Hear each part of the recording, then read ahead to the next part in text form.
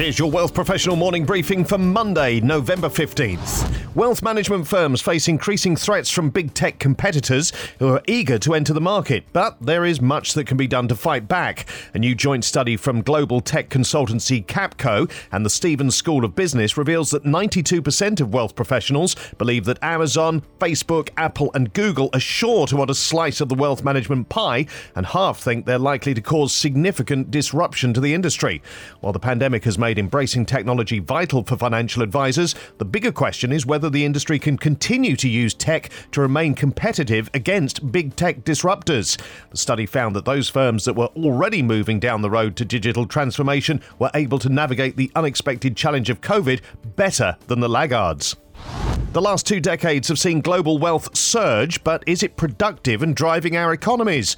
According to a new analysis of 10 countries that make up 60% of global GDP, that's Australia, Canada, China, France, Germany, Japan, Mexico, Sweden, the UK and the US, the McKinsey Institute found that the historic link between net worth growth and GDP growth has been broken. While GDP growth since the start of the 21st century has been tepid in advanced economies, net worth has tripled, driven largely by asset value increases, which accounted for 77% of net worth growth, while saving and investment made up only 28%.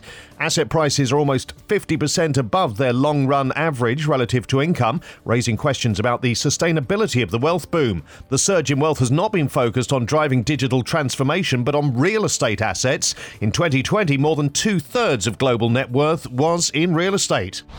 Ron Hansen is SVP, Head of Retirement at Mackenzie Investments, and he explains what's changed in the retirement landscape, how this affects advisors, and the strategies you can implement to overcome these hurdles.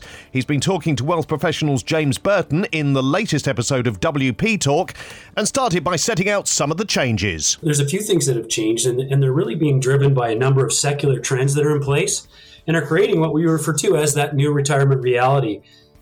Just to start, a few are like the shift from defined benefit to defined contribution plans, the decline in interest rates, and people are living longer.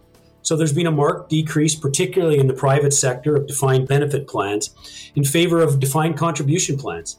This shifts the risk responsibilities from the employer to the employee. In defined contribution plans, the employee now has to choose their own investments, oftentimes with limited help or advice. Then once they retire, their accumulated savings have to be turned into a paycheck that lasts them a lifetime. So the general investment, sequence of return, longevity, and inflation risks are all now entirely borne by the individual. Whereas in a DB plan, if the plan wasn't indexed, the only risk the employee had was inflation risk. So with the decline in interest rates, income-seeking retirees have to take on more investment risk. The portfolio is exposed to asset classes that are more volatile than traditional fixed income alone. 20 years ago, retirees could simply buy GICs or a traditional bond fund that would generate mid-single digit yield.